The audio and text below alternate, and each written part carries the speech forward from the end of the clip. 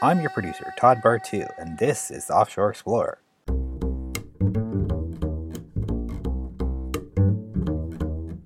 Offshore Explorer looks at the world from the sailor's point of view, port by port. Together, we share stories that detail the important intersections between sailing culture and life, past, present, and future. Let me introduce our host, a lifelong sailor who has traveled the world, from mega yachts to tugboats to ice boats, and a published author who has written for both stage and screen, Captain Scott Dodson. Hello, Todd. How are you doing today? I'm doing pretty great. What do we have in store for today's episode? Well, today I'm going to talk about solo sailing and an experience of how I got into it and how it related to a couple of other endeavors that I do in my life, such as writing movies and sailing. So, yeah, it's kind of a combination, but I give some tips on how to set your boat up, as well as a couple of small things that make your life a little bit more comfortable when you're sailing long distance. Great. Take it away, Scott.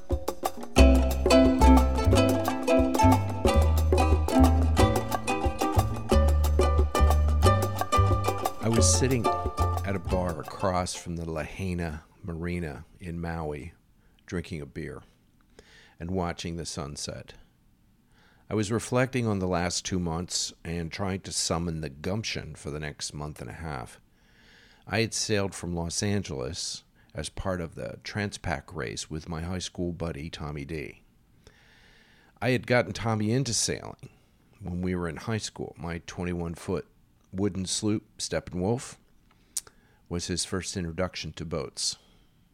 He was now a news executive at ABC, and from what I understood through the vagueness of his corporate speak, he was being groomed for one of the top spots at the network. After high school and college, he had gotten into sailing, and sailing fit his corporate image. He loved to race, so he was really a racer. And this race was his first ocean race. He contacted me kind of out of nostalgia to help him. We raced an Olsen 30. It has a PHRF rating of 998. She's a ultra light mini sled, as I like to call her. She was very fast for her size, but very light, and giant sail plan. We had lost touch with each other for a number of years. He was married, had 2 kids, he lived in San Francisco. He was a bigwig in the corporate, and he had contacted my sister, who passed along my number. I was living an unconventional life. I was sailing and writing screenplays. I was skippering a Hinckley out of San Diego when the owner passed away and the family sold the boat. I made the last delivery to L.A. for the new owner. I was basically cast on the lee shore, as they say. While walking on the beach in Venice, I ran into a college friend, Willie. Willie was in my writing classes at UNCG. We got along really well in an environment that was more Shark Tank than collegial campus. Willie was a film producer at MGM. We walked down the beach. He asked if I had a couple of stories that might make great movies. I pitched him a couple of stories I was working on, and he liked them. My lee shore had just become my money shore. I wrote out the synopsis on 3 stories, and Willie paid me $15,000 for each story. I had 6 months to deliver the first script for another bonus, and so on for all 3 stories. This was a huge thing. Because later that day, I was sitting in the hotel room. I had no car. I had no apartment because I'd been living on the Hinckley. My clothes were stuffed in a duffel bag, and a big fat check of $15,000 and contracts for more money. And I was so excited and so happy I didn't know what to do next. I called my sister to tell her the news. That's when she gave me Tommy D's number. This was just positive on top of positive. Tommy D had talked to my sister briefly, and between the two of them, they'd come up with this idea that I was destitute and homeless. Homeless, kind of, but I had dough. He devised a plan to have ABC pay me for a piece on the Transpac race and his adventure. He would get me enough money for the prep, the trip, and a stay in Maui, and the return trip. I was thrilled. I was pumped. The lee shore never felt so good. I called Willie and told him the news, and all he said was, call him when I got to Maui. Needless to say, I was flush with cash, and I'm from doing two things. The two things that I love to do, and that's writing and sailing.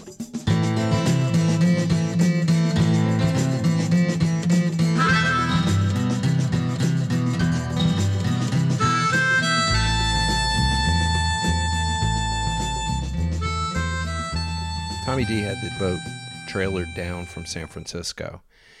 It's got a little skeg keel on it. It was a very nice little, Olsen is very fast, very small, and somewhat uncomfortable. We had a couple of days that we went out sailing, and just to kind of get the touch, we loaded the boat up with some food. All those things that you do when you go solo sailing. I know that there's a few things that I like to have with me when I'm solo sailing. That would be, of course, coffee. So we prepared for the race. We were ready to go. We had everything set. And, we popped our spinnaker at the start time at the gun. I'd say the gun. There really wasn't any gun. And, of course, all the big 65-footers and 70-foot sleds just exploded off the start line and took off. We did what we could do. We got up to our 7.5 knots with a spinnaker, sometimes 8 knots with a spinnaker, and we just sort of smoothed along. And I would maintain that spinnaker, jib, and mainsail for at least a week without barely touching the helm. So Tommy and I spent the first couple of days during the race, catching up and reminiscing, because there's a lot of dead time. I mean, I think this is the point that, a lot of people don't realize, is that solo sailing and sailing in general over long distances, it's like you create your own little world, right? You keep doing this, you do that, you do this. Maybe watch a movie.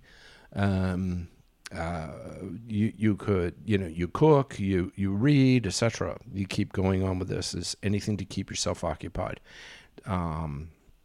as well as, do the boat. So after we had caught up, and we were about a week out, Tommy D began to get sick. He had the flu. He surmised he had gotten it from his kids, and he was really struggling. He was throwing up. We had talked about turning around. He didn't want to turn around. It would have been a tough beat to get back, and we probably would have had to closest land was probably Mexico, probably Puerto Vallarta at this point, and it was a good distance. It was almost futile to turn around and go back or go in that direction.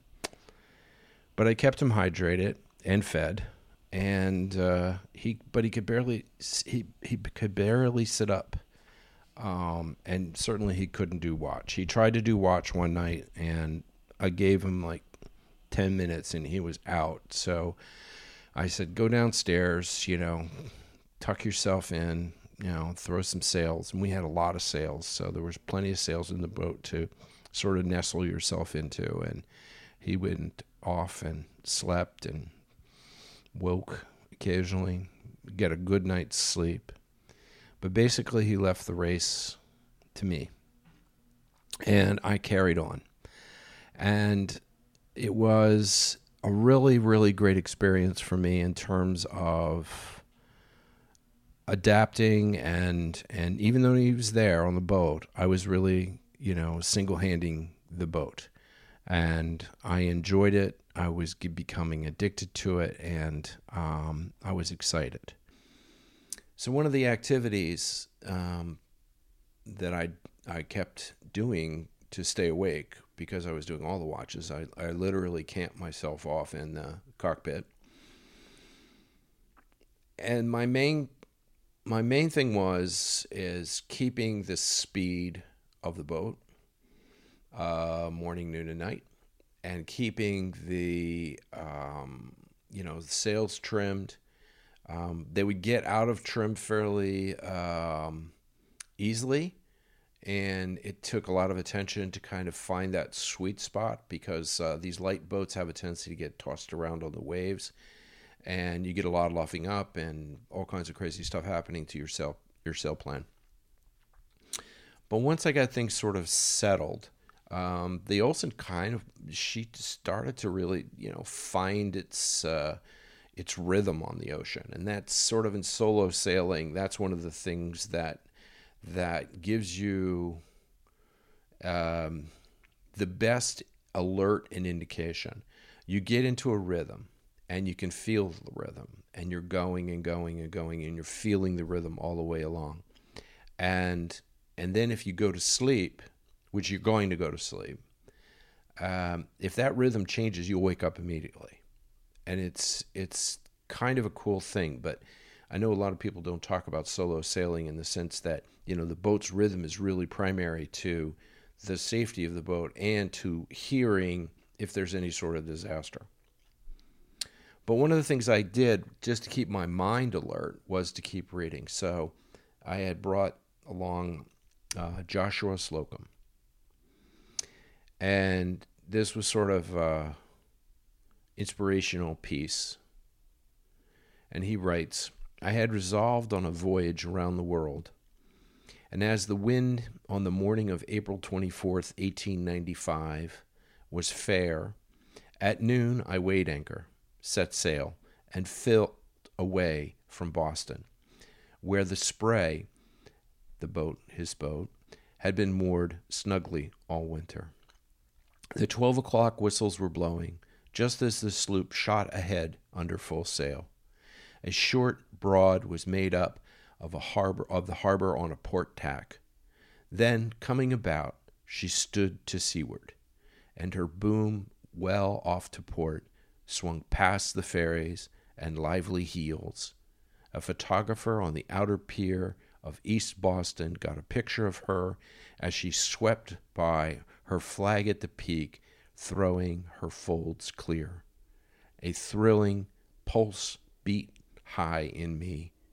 My step was light on the deck in the crisp air, and I felt there could be no turning back, and that I was engaging in an adventure, the meaning of which I thoroughly understood." It's beautifully written stuff. His book is, if you've not read Joshua Slocum's Adventures of Spray, you have to. He literally was going to go down the Suez Canal to get into the Indian Ocean.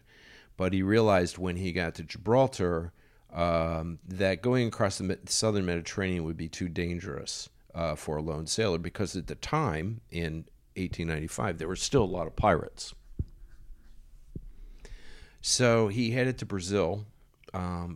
This is a pretty standard practice to go from, to cross the Atlantic and then head south and to the Straits of Magellan, out towards Brazil. He eventually made his way to Australia. He sailed north along the east coast, crossed the Indian Ocean, and rounded Cape of Good Hope, and then headed back to North America. And for all you guys that are contemplating going sailing and ocean sailing, he did this without a chronometer, without GPS, and he used a traditional method of dead reckoning for longitude, which required a cheap tin clock for the approximate time and noon sun sights for latitude. So he shot the noon sun when he could. On one long passage in the Pacific, Slocum was famously shot some lunar distance observations. And these observations, they checked and gave a separate and independent verification of his longitude. But his primary method for finding longitude was still dead reckoning. And so he sailed the Spray. Actually, he claims in his book that he sailed the Spray without touching the helm due to the length of the sail plan relative to the heel and the long keel. This is interesting because we don't have the kind of long boom sail plans that they did back then. There was that sloop design was, just take your boom and add another 6 to 8 feet to it, no matter what the size is, and it's that percentage is what he's really talking about. And of course, being full keeled also helped his boat in terms of its steering. My CT had a full keel, and regardless of what the weather, she was very stable in terms of holding her course. So anyway, he had a long keel, and he was capable of self-steering. Basically, he would tie off the helm and set the sails, and or as they say, lashing the helm fast. And in this instance, he sailed over 2,000 miles, 3,200 kilometers, west across the Indian Ocean without once touching the helm.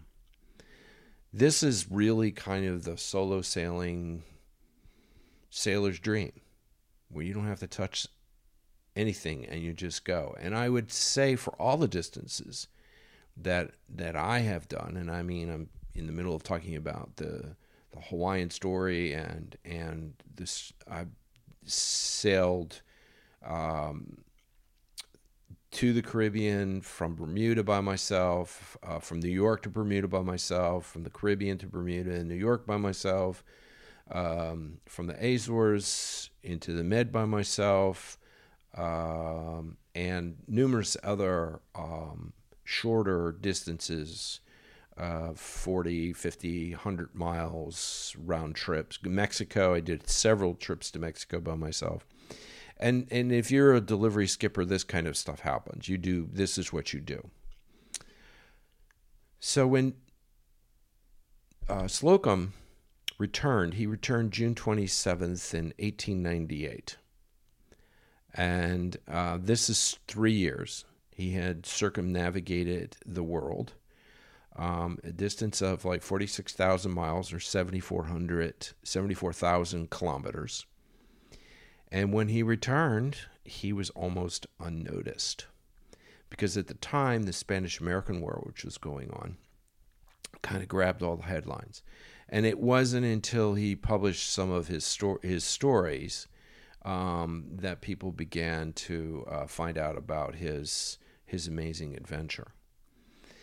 Which, in the time of internet and looking at other people that are doing solo sailing and stuff like this, I did a lot of my sailing pre-internet, and even if I was on the internet, I wasn't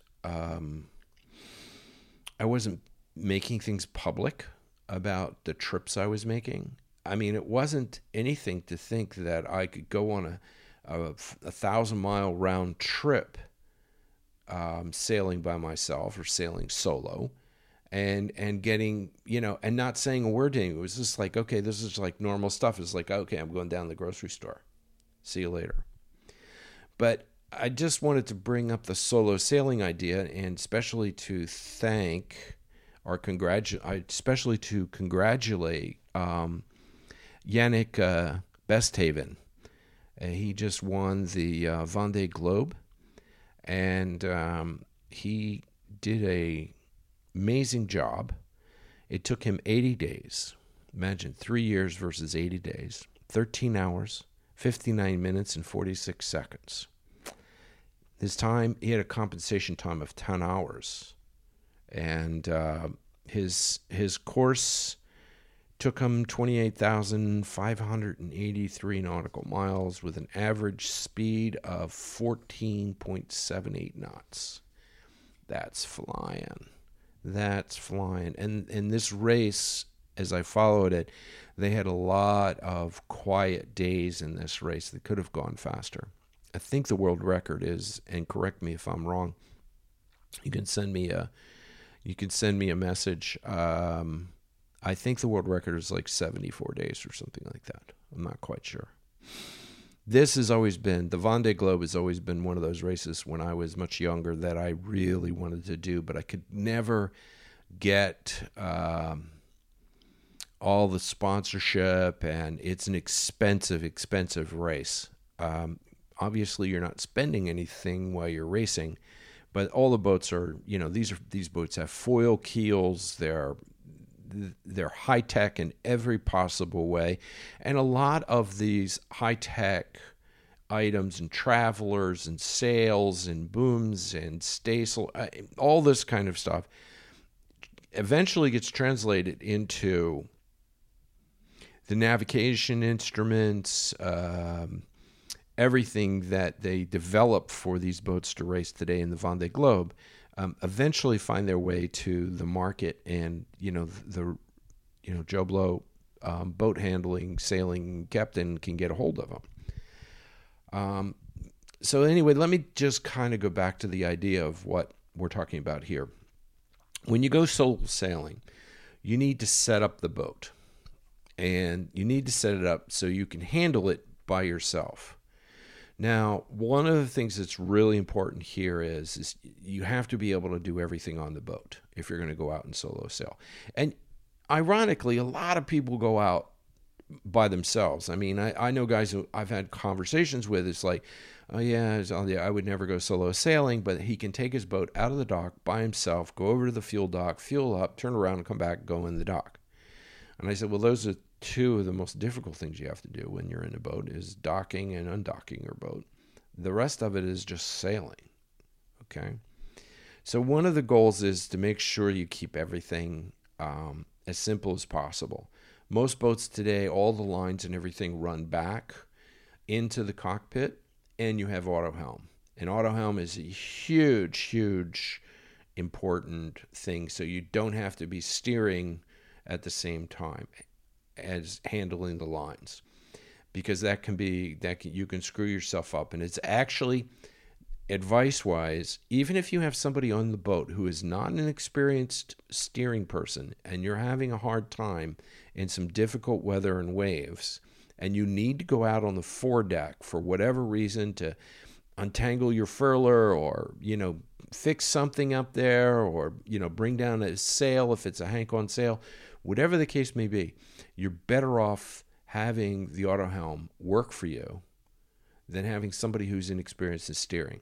I have, more times than not, been airborne, like an elevator, with the bow going up and then the bow crashing down, because the person steering wasn't paying attention to what I was doing and was looking around and got off course, where the auto helm will keep you precisely on course. So this is an important thing. And then you have to ask yourself, can I do a couple of things by myself? Can you reef your mainsail by yourself? Is the spinnaker pole going to be too much for you to handle? That's a big one, because in ocean racing, you're going to use a lot of spinnaker.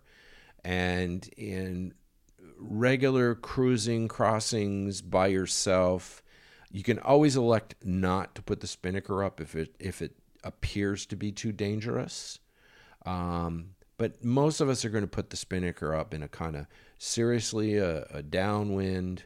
We're not going to need to. It's going to be easier on deck. Not too much pitch, not too much roll, and you're going to be able to set the spinnaker by yourself. But it's important that you go through this process with the spinnaker pole. There's a number of other chutes you could use that don't use a spinnaker pole, and like a Zero and these things. You could use these or not use those. It depends.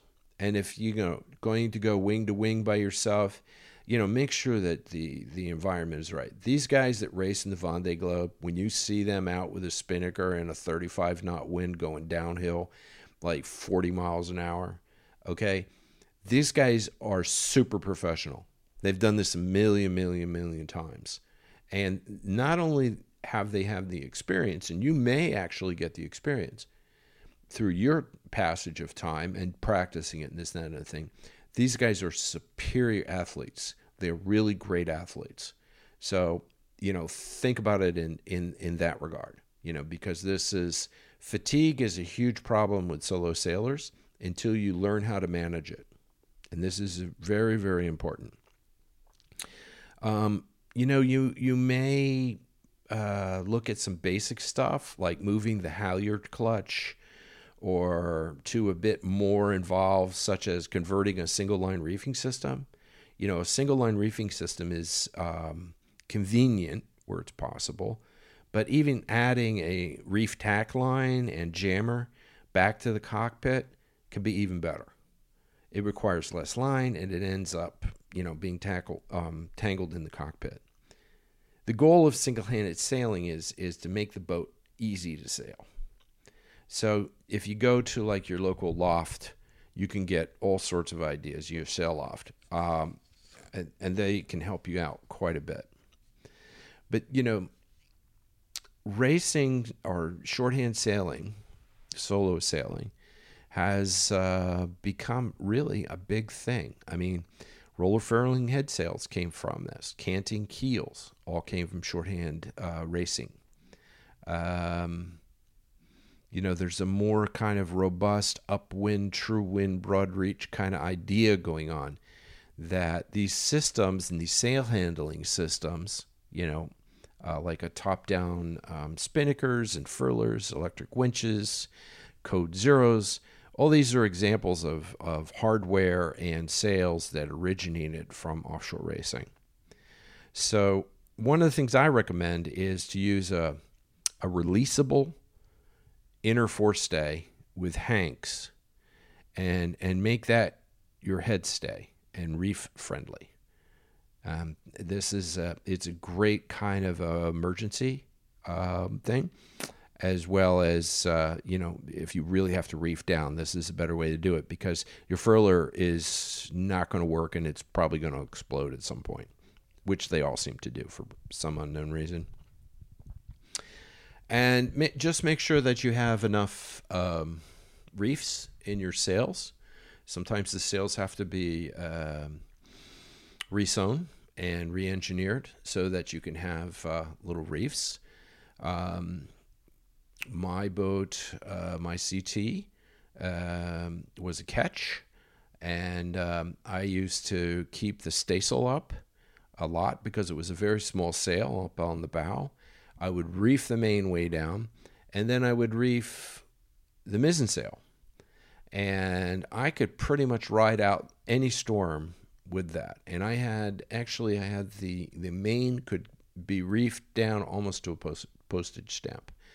And it worked really, really, really well. And if it was just a little too much, I could take I could drop the main. Now, for that boat, most of the lines did not run into the cockpit. So for the mainsail and for the staysail and for the jib / genoa, I had to go up on deck and pull them down myself because they were hank-on sails. Kind of the old-fashioned way of doing it. But that's why I always think of the physical occupation of a sailor, and I always imagine, in my last podcast, the Aubrey Maturin series, of guys, climbing up these masts and, getting way out and bringing in sails by hand and standing on a line. I can walk the deck. But one of the important things is safety for the solo sailor. So really, really consider that you should have your jack lines. You should have straps running all the way down so you can just walk back and forth and keep your harness on. There's a lot of famous stories about people who fell overboard, experienced sailors. Try not to be one of those stories. Make sure that you have the right sort of equipment. Some of you have seen some of our stuff that we advertise for, which is Mustang Survival. Great kit, super reliable, and these are the kinds of things that you need to have on your boat, and you need to be wearing. So there's all sorts of pros and cons, like different styles of deck vests and stuff. But I like the little thin ones. The Mustang Survival. Musto has another one. There, you can work in them. They work very, very well.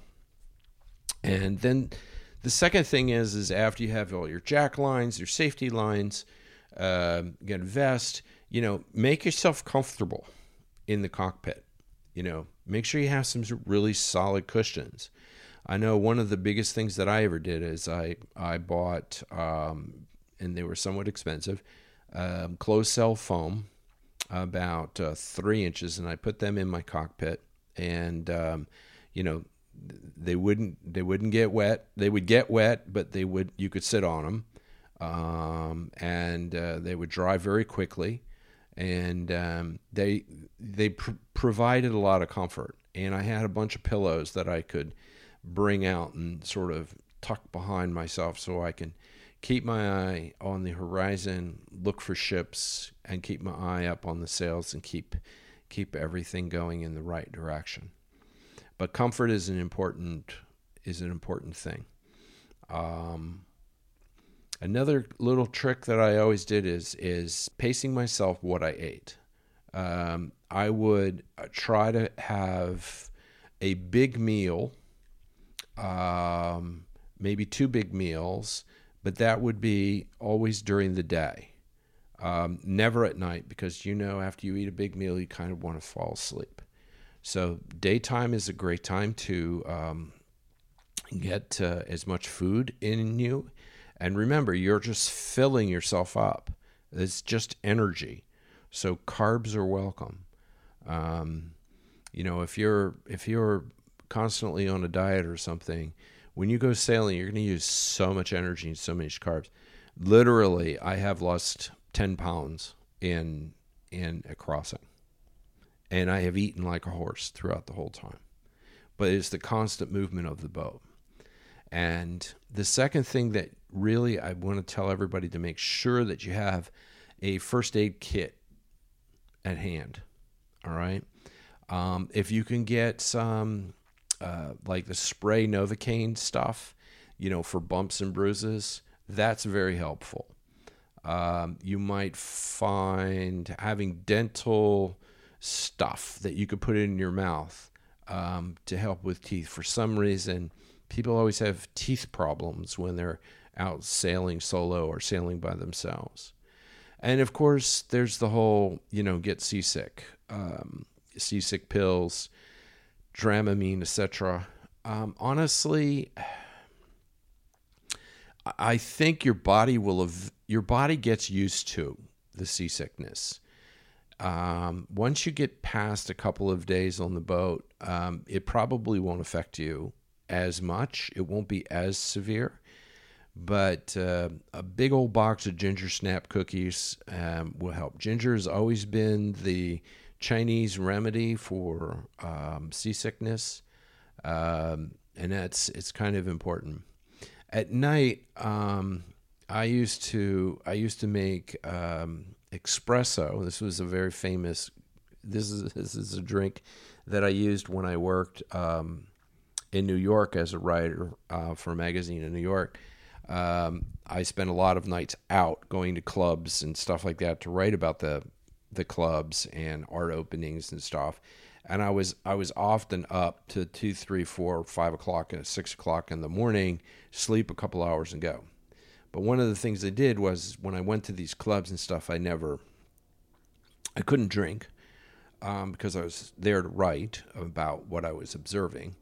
And so I kind of developed this drink, which was espresso, a couple shots of espresso on ice with a little Baileys. And, stir that up, put that in your cup, and even without the ice, I like the ice because it melts eventually and it makes it a little less. I like the idea that the espresso is going to keep you up, and the Bailey's is going to just take the edge off of that coffee high. And I used to do that. Apples was one of my favorite at night kind of thing. Crunchy, sweet, sugar, sort of keep you up a little bit. And another, and this is purely my taste, Starburst. I used to buy big bags of Starburst, and that way I could keep them in my pocket. Starburst. You know, I'm sitting up on deck, and if I just need something to chew on, that always worked out really well for me. And I mean, you probably have your own likes and dislikes for, stimulants to keep you awake. And the point I'm trying to make is don't overstimulate, because when you overstimulate, then you're going to be exhausted. You got to find the right sort of balance of a little bit of sugar versus, going through a diabetic coma. That kind of stuff is really important. And then the next thing I would say is to make sure you have a great communication plan. Tell the people, your friends, your family, where you're going to sail, how you're going to sail, what's your rough estimate of time of arrival. And there's so many other things that you can add. Your AIS transponder could be there. And a lot of people, what they do is they put on their AIS transponder, their call sign, they change it to Solo Sailor and then your name. So mine would be Solar Sailor Scott, or Scott Dodgson. All right. You load all your Navionics maps in. Don't forget extra battery packs. Make sure Wi-Fi in the middle of the ocean doesn't work. Just so you know. Your cell phone isn't going to work. Just so you know. Look at it. A lot of guys can get a shortwave radio. I used to have a shortwave radio on my boat, in which I could talk to the nets all over the world. And if you've ever read John Hawke's book, Outer Bridge Reach, I highly recommend it. That's a great sailing story, very sad, very true story, but incredibly well written. Just an amazing book. It's called Outer Bridge Reach. It's probably something you should read if you're a sailor. Outer Bridge is up in Jersey, around New York. So don't forget extra batteries. And before you go out, I know that when we did the Transpac, we had to take a safety at sea course that they put on for the Transpac, and even the Newport Bermuda race on the East Coast does the same thing. So going solo doesn't mean going it alone. And so make sure that you stay in touch with people, and there's a great community of sailors. And make sure the person that you're staying in touch with is not like, it's like your wife who thinks, okay, yeah, he's at the sailboat. I have no idea where the marina is, and I don't know what to do. Give her a list of things to call if there's a problem. All right. Or have a friend who really knows what they're doing. Somebody in your yacht club or somebody who you sail with. Keep them informed so they can watch what you're doing. I mean, even today, I have friends. Many of you listen to the Tommy Twang interview, and I track Tommy's progress all the way down Mexico through the Gulf, through the Panama Canal, and up into Houston. I followed him all the way. I didn't talk to him all the time, but I knew where he was, and it was, it's very, very important. So I go back to sitting at the bar in Maui, and, quite honestly, I kind of didn't want to leave. So I did contact Willie, and literally Willie flew over to Maui, and we just hung out and talked about stories. We had a great time. We had a really, really great time. And he was an interesting guy. I gave him all 3 synopsi for the 3 movies.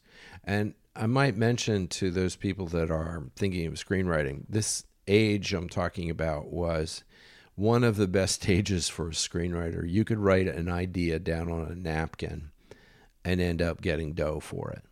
There was such a need for this from producers, and producers they were mining, looking for the right script and looking for all, what to do with the next movie, because it was just the right thing to do for them. But that time has changed. It's become more corporate. It's more difficult to get a movie made. The process is much more difficult to get a screenplay. You could have the greatest screenplay. It could be formatted perfectly. Everything could be technically perfect on the script. And all that's going to get you is into the pool with the pros who have been doing it for a long time. And the way to break out on screenplays like Sailing is you got to go it alone. You got to make your movie. You got to have all the skills to write it, to hopefully manage to direct it or produce it. All of these things you have to get. I don't think today you can be just a screenwriter and get stuff done. I think you're just kidding yourself if that's what you're going to do and pinning your hopes on it. Whereas a solo sailor, he has to know everything. He's got to be a mechanic. He's got to do that. And I want to mention one thing about that, is that I used to run my engine, by the way, every day to charge up my batteries. And I always used to, I had a schedule, but I used to always try to find a time when the winds were really light so that I could motor during that period and, make up like a course correction or make up, a few miles that I thought I should have. And this is, rather than sitting in the doldrums, run. But if you take the number of days you expect to be out on a trip, like for the trip coming from, it took us 28 days to go from the west coast of California to Maui for the Transpac. Tommy got to feeling better. The last 2 or 3 days, he really wasn't on top of his game even then. The motion of the boat and all the rest of this stuff, it really knocked him down. He was literally sick for 2 weeks with the flu, okay, which was like the middle 2 weeks of our trip.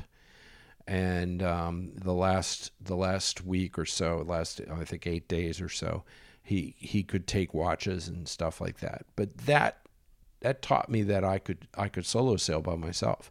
I could do that, and it was kind of really cool. And I loved it. I loved being out there. It was challenging, and it was, it was just one of those things that once you get hooked into doing it, it's very highly addictive and extremely satisfying. So Willie came out, we got the boat in. Tommy was, he had to hop on a plane to go back to actually New York. He left me a couple of Hawaiian shirts and stuff like that, and left me a couple of gifts. And he said, "Don't worry about whatever you're going to write or whatever the case may be." And he took off.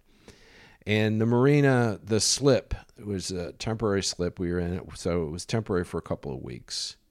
And this time that I'm sitting there having a beer, Willie had come. He'd spent 3-4 days with me. We had talked about stories and this, that, another thing, and where we were made some changes. And he literally took the 3 synopsi back to Los Angeles with him.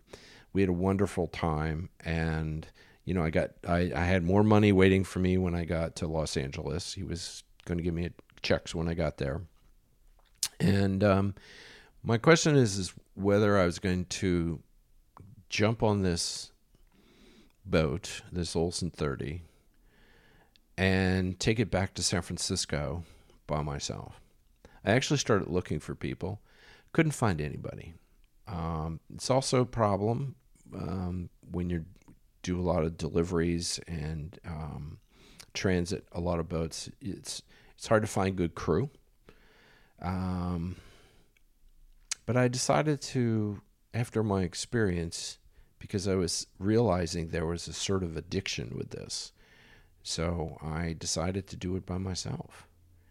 And I took the boat by myself from Maui to San Francisco. I did that in 31 days. I have to say that I'm an outgoing person, but I was really happy to talk to people when I got there. And I came into San Francisco, and literally that was the first time I'd ever sailed underneath San Francisco, the Bay Bridge there, and which was cool. And just parked the boat. Tommy met me at the dock, and we said hello, goodbye. I've never seen him since that day. And I picked up my duffel bag and my little portable typewriter, which I used throughout the whole trip. And I got on a bus. And I went back to Los Angeles. And for the life of me, I couldn't figure out why I was going back to Los Angeles. Basically to pick up checks, that was the reason. But there was nothing in, I had made the contacts for the writing crew, so there was nothing really other than that in Los Angeles. I did hook up with Willie. The films, by the way, never got made, which is something as a screenwriter you should probably know. The chances of getting made are even more remote than you getting paid for your writing. But anyway, I ended up at that point going to back to New York, and I ended up taking a boat at a delivery, a 45-foot something, and down to the Caribbean. And Caribbean, I ran into my love, which was my CT-54, and began 20 years of chartering and sailing around the world with that beautiful boat. And the one thing that I guess that there's two pieces of advice here. One is if you go solo sailing, you're gonna destroy the world you live in. You're just gonna love it so much that you just can't get enough of it. And second, the hardest part of the journey of solo sailing is not having anyone to share the good moments with you.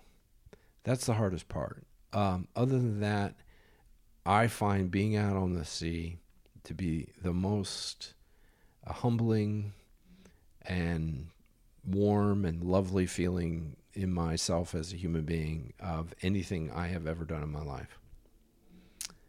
Thank you for listening, and I'll look forward to your comments and questions.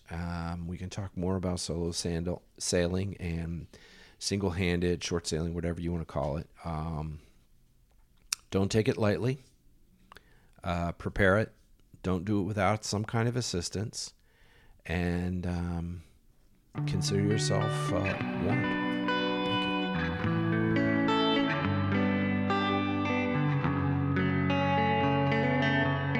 Thanks for sharing, Scott. That was an interesting story. What is the thing that is the most difficult task of sailing solo? Well, I think, I think everybody thinks that sailing solo is this constant, work and trimming sails and just on and on and on. Basically, it's kind of fighting boredom to a certain extent. There's a lot to do. You have as a solo sailor, you have a little schedule in your head, and you're always on the lookout for other vessels, especially if you're in any sort of shipping lanes. But as long as you have your systems up, and your most boats will have radar, And you have a warning system. So if anything comes within, 15 nautical or 20 nautical miles of you, the warning will go off, and you can look at it. I think sleep deprivation is maybe the second thing. Once you kind of get used to only sleeping a couple, 20 minutes here and 20 minutes there, best to sleep, if you're going to sleep, is in the middle of the day when the sun is high. That way you can, your boat will be seen even though you may not see them.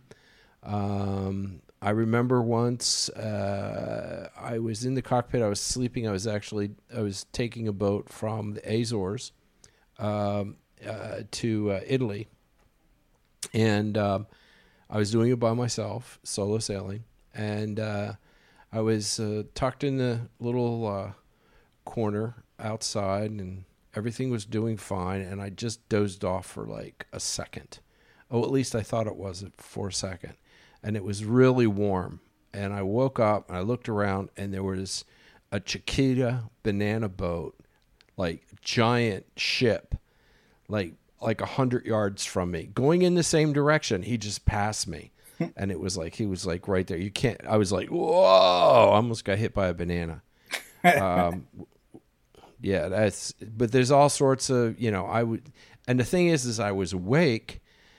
My radar didn't go off. The alarm didn't go off. So I was like completely like upset by that. It had worked before other times, but this time it didn't. And the third thing that sometimes is when you get tired is you begin to have sort of this optical illusion thing going on when you're at sea. You start seeing stuff. And I remember once I saw this light, and I thought it was a ship. And it could have been a ship.